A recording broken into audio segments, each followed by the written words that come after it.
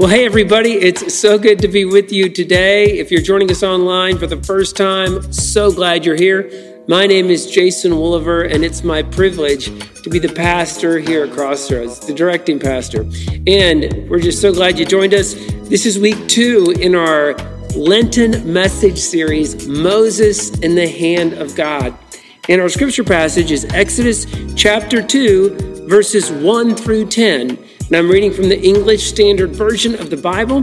If you want to pull that up on your phone or turn there in your Bible, hear this reading from God's Word. Now a man from the house of Levi went and took as his wife a Levite woman. The woman conceived and bore a son, and when she saw that he was a fine child, she hid him 3 months. When she could hide him no longer, she took for him a basket made of bulrushes and daubed it with bitumen and pitch. She put the child in it and placed it among the reeds by the riverbank. And his sister stood at a distance to know what would be done to him. Now the daughter of Pharaoh came down to bathe at the river, while her young women walked beside the river. She saw the basket among the reeds and sent her servant woman, and she took it. When she opened it, she saw the child, and behold, the baby was crying. She took pity on him and said, "This is one of the Hebrews' children." Then his sister said to Pharaoh's daughter, "Shall I go and call you a nurse from the Hebrew women to nurse the child for you?" And Pharaoh's daughter said to her, "Go." So the girl went and called the child's mother. And Pharaoh's daughter said to her, "Take this child away and nurse him for me, and I will give you your wages." So the woman took the child and nursed him. When the child grew up, she brought him to Pharaoh's daughter, and he became her son. She named him Moses because she said, "I drew him out of the water." And this is the word of God for the people of God. Thanks be to God. Let us pray. Come, Holy Spirit, fill our hearts, fill our homes. Speak to us, Lord, in the situations we are in, with the thoughts and the lives that we bring before you. Speak to us through your word in Jesus' name. Amen. So I believe that God creates every single person with the specific purpose of eternal importance for their lives. Just as God said to the prophet Jeremiah when he was very young, "Before I formed you in the womb, I knew you. And before you were born, I consecrated you. I appointed you as a prophet to the nations." And as God had a purpose for the prophet Jeremiah before he even formed him in the womb, God has a purpose for each of us before we are formed in the womb. And this purpose that God has for us, it will very much utilize our unique God-given personalities. We'll never fulfill our purpose by trying to be someone that we're not. God's purpose for each of us always points to God's glory. God doesn't have a purpose for us that involves us having great glory or riches or a name for ourselves, and that being the end of it.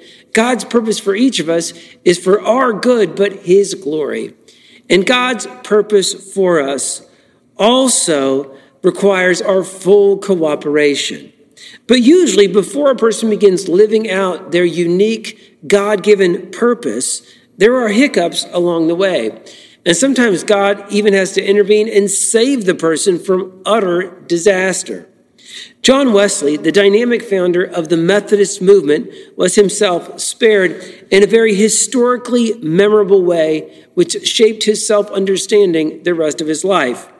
Wesley's father, Samuel, was a priest in the Church of England, and he was not very popular with his parishioners. In 1705, Wesley's dad had to go to debtor's prison because he couldn't pay his debts, while his wife, Susanna, kept the church together and raised their 19 children on her own. When Wesley got out of prison, some angry church folks got mad at him and tried to burn down the house with his family still in it. Samuel Wesley tried to get all the children out of the burning house, but they couldn't find young John. So the family gathered together in prayer in the lawn as the house burned, and they prayed that God would receive young John's soul into heaven. But then some neighbors spotted young 5-year-old John Wesley in the second-story window of the house.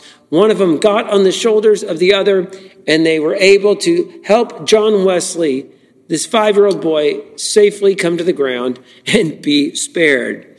As Wesley got older, he believed and shared with others that God had miraculously preserved him for a very specific purpose, which was raising up the people called Methodists, which would spread throughout the globe, the movement that we are a part of.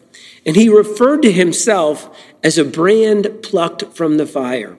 Wesley was known to say that those are the words that he wanted on his tombstone. Here lies a brand plucked from the fire. And there are many people who follow God with all of their hearts, who can point back to times in their lives when it looked like they might not make it, yet God intervened and rescued them. In Exodus chapter 2, we see not one but two stories of close escape in the life of Moses.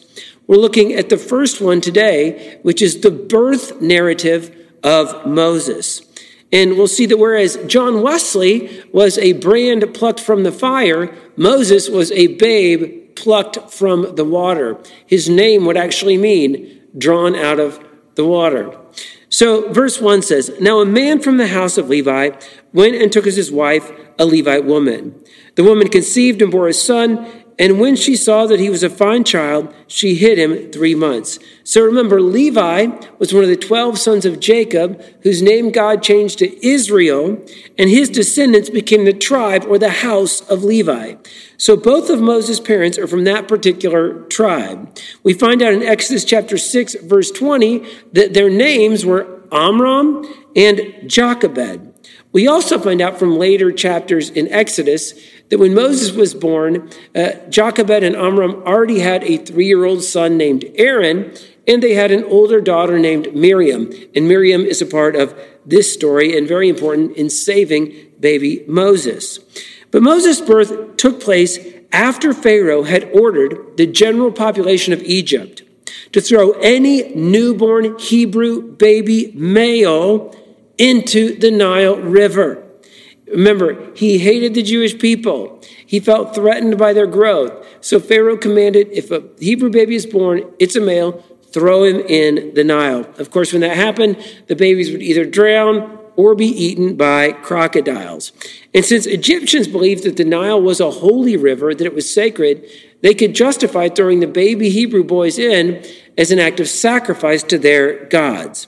But Jochebed, Moses' mother, in her desire to protect her baby, hides him as long as she can. But verse 3 says, when she could hide him no longer, she took for him a basket made of bulrushes and daubed it with bitumen and pitch. She put the child in it and placed it among the reeds by the riverbank. And his sister, that's Miriam, stood at a distance to know what would be done to him. So having hid Moses as long as she could, Jochebed knows that hiding him is no longer an option. He's too big for that. He's making too much noise. But she refuses to give up hope entirely. And so she gets an idea to do something creative. Now, commentators are quick to point out that the Hebrew word tebat, translated as basket in verse 3, is the same word translated as ark in Genesis chapter 6 through 8. And so that's the story of Noah's ark. So just as God saved Noah and his family from the waters of judgment through a tabat, so now Jochebed makes a tabat or a basket from the very bulrushes which would line the Nile River so that when she put the baby in it, he would be fairly camouflaged. And she waterproofs it with pitch, just as Noah waterproofed the ark with pitch. And then she sets him in the reeds, and it's quite fascinating. In a sense, she's actually submitting to Pharaoh's order to put the male children in the Nile, but she puts him in there in a way that there's still a chance he won't die. And then Miriam stations herself at a distance to keep watch on the baby to see what would become of him. Would he be eaten by crocodiles? Would he float down river? Would someone hear him and take him? Verse 5, now the daughter of Pharaoh came down to bathe at the river, and while her young women walked beside the river, she saw the basket among the reeds and sent her servant woman, and she took it. When she opened it, she saw the child, and behold, the baby was crying. She took pity on him and said, this is one of the Hebrews' children.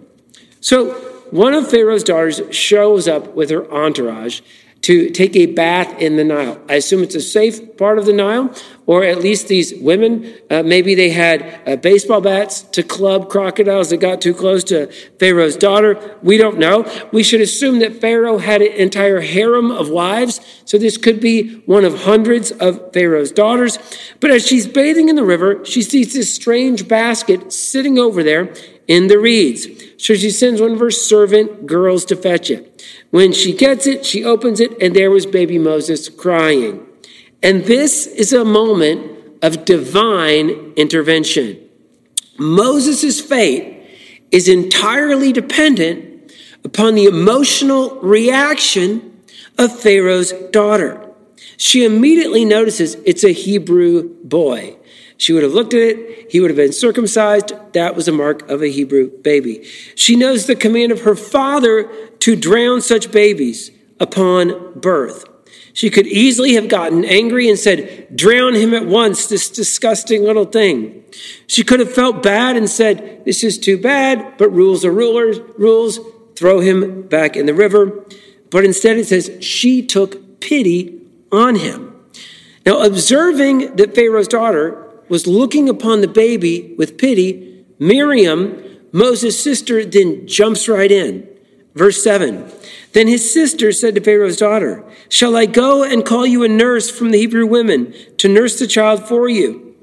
And Pharaoh's daughter said to her, go. So the girl went and called the child's mother. Now this is a very interesting turn of events. Jochebed had tearfully put Moses in this basket, thinking she would never see him alive again. Now, a few hours later, she is summoned back to be his wet nurse by Pharaoh's daughter. And it gets even better. Verse 9, and Pharaoh's daughter said to her, this is Jochebed, take this child away and nurse him for me, and I will give you your wages. So then the woman took the child and nursed him. So not only does Moses' mom get to be his nurse, but she's even going to be employed by Pharaoh's daughter.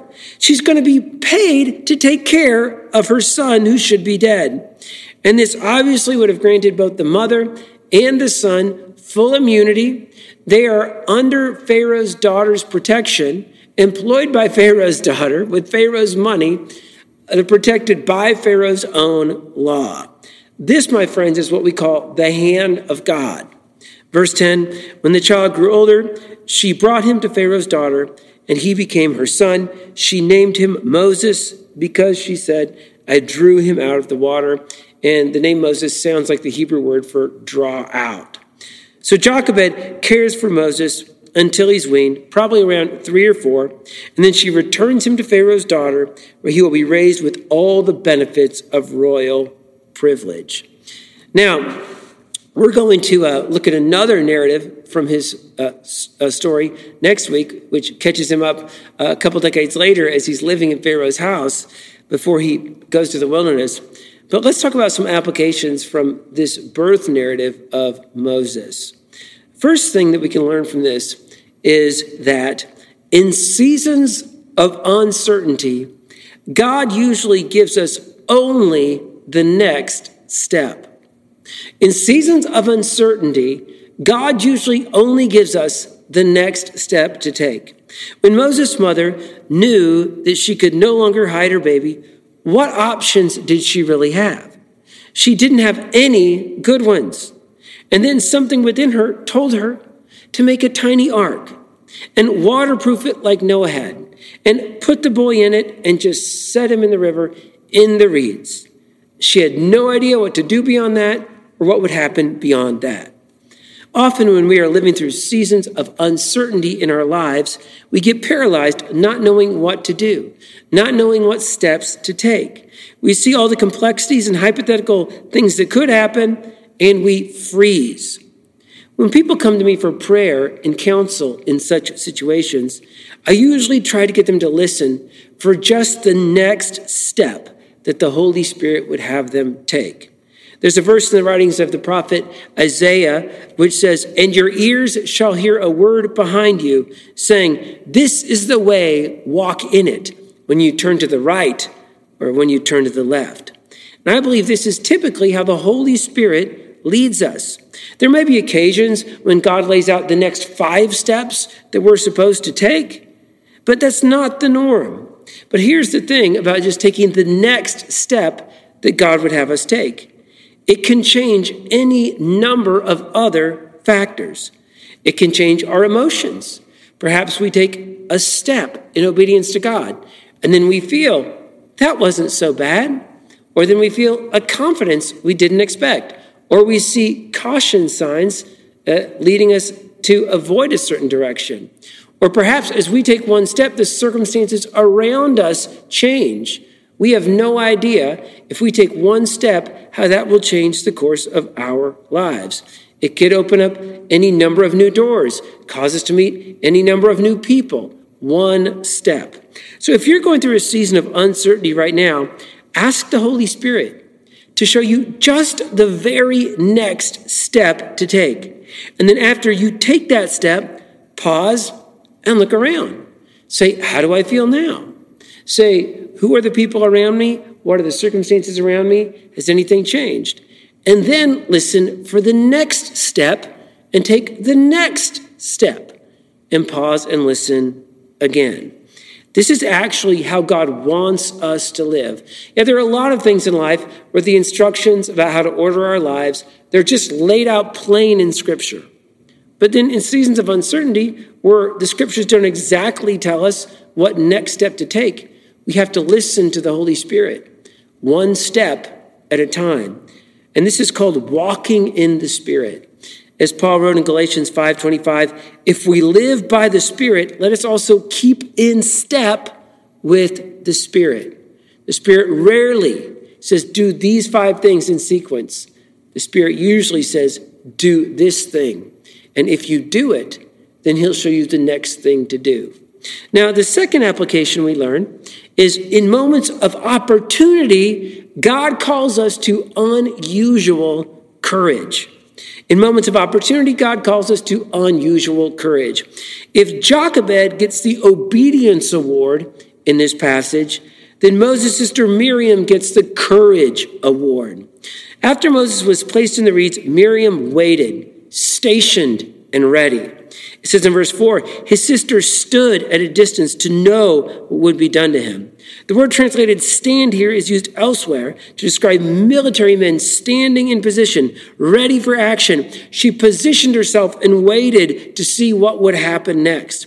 And as soon as she saw that Pharaoh's daughter's reaction was not anger or contempt, Miriam went way out on a limb.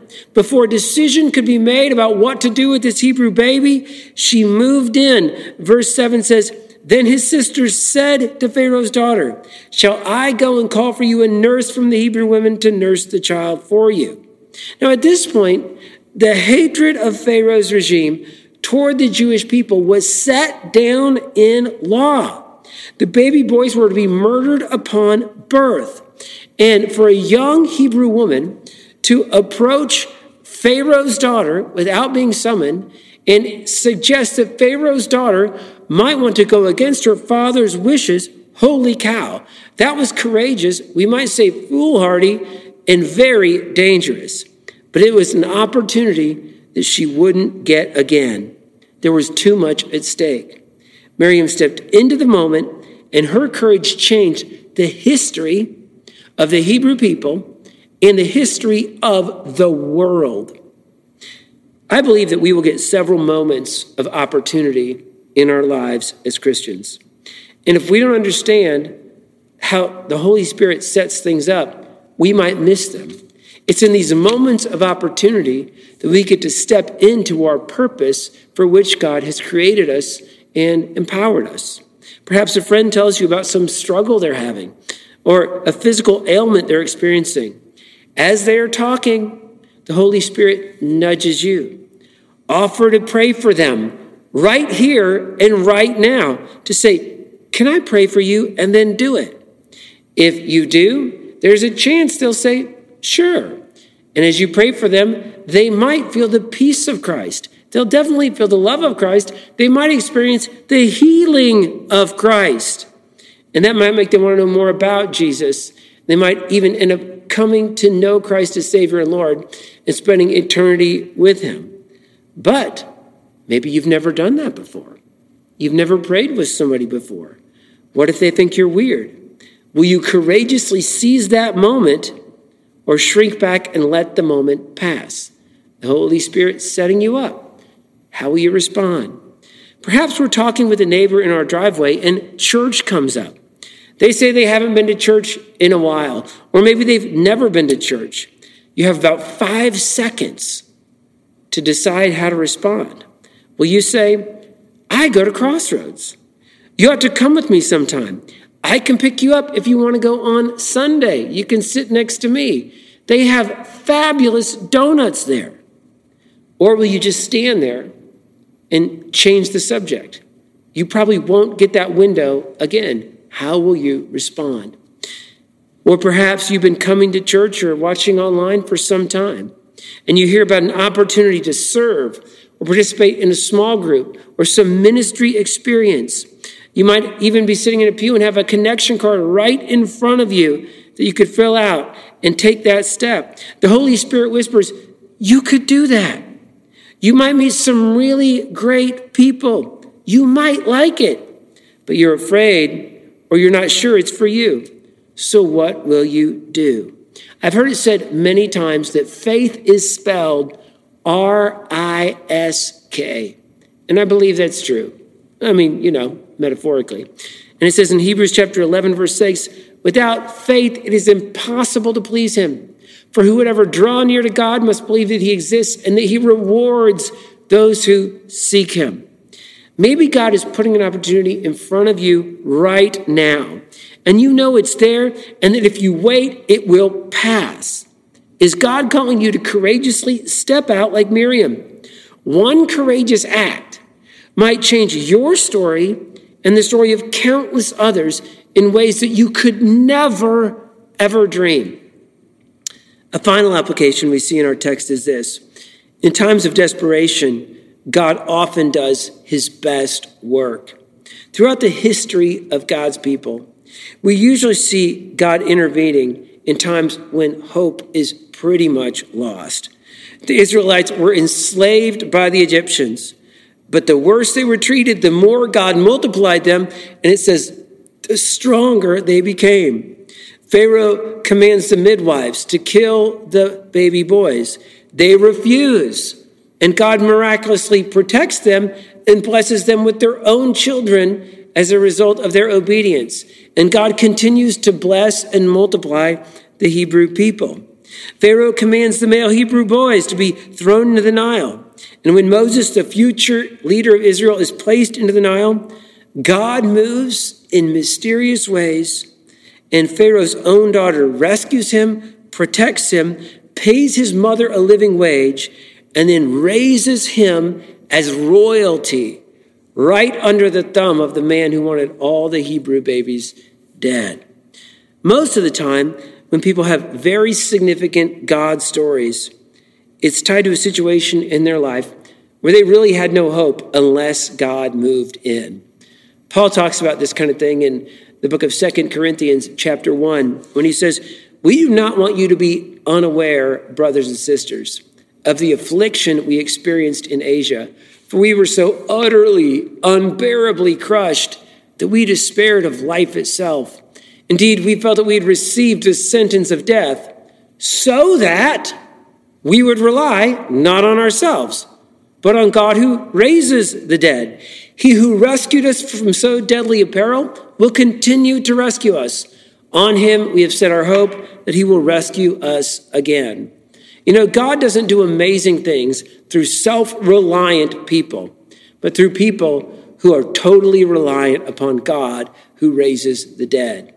As we move into those moments of opportunity, as we take the next step of faith that he tells us to take, just one step, God then moves on our behalf. History changes through our efforts. So if you're feeling utterly, unbearably crushed right now, if you're feeling weak and uncertain, possibly even despairing of life itself, God is inviting you in this moment to rely not on yourself, but on God who raises the dead. He loves to come through for us in ways that nobody else can, in times that no one else is. And as he does, he leads us along the path of fulfilling our purpose, which is unique to us, which is for his glory and our good, and which requires our cooperation. Let's pray. God, I thank you that you spared Moses. I thank you that his mom got a crazy idea and she did it, not knowing what would happen. I thank you that Miriam had the courage to do what young women surely would be afraid to do in that situation. She did it. I thank you that Pharaoh's heart had mercy because you worked in her heart and you led her to take a courageous step even against her father's malicious wishes. God, I pray that you would help all of us to walk boldly along the path that you have for us. Lord, let us not compare ourselves to others. Let's try to be someone we're not. Let us cooperate with you, seek your glory and not our own. And now we pray the prayer that Jesus taught us as we say, Our Father, who art in heaven, hallowed be thy name. Thy kingdom come, thy will be done, on earth as it is in heaven. Give us this day our daily bread, and forgive us our trespasses, as we forgive those who trespass against us. And lead us not into temptation, but deliver us from evil, for thine is the kingdom, and the power, and the glory forever. And now let us declare together what we believe. I believe in God, the Father Almighty, maker of heaven and earth, and in Jesus Christ, his only Son, our Lord, who was conceived by the Holy Spirit, born of the Virgin Mary, suffered under Pontius Pilate, was crucified, dead, and buried. The third day he rose from the dead. He ascended into heaven and sitteth at the right hand of God the Father Almighty. From thence he shall come to judge the living and the dead. I believe in the Holy Spirit, the Holy Catholic Church, the communion of saints, the forgiveness of sins, the resurrection of the body, and the life everlasting. Amen.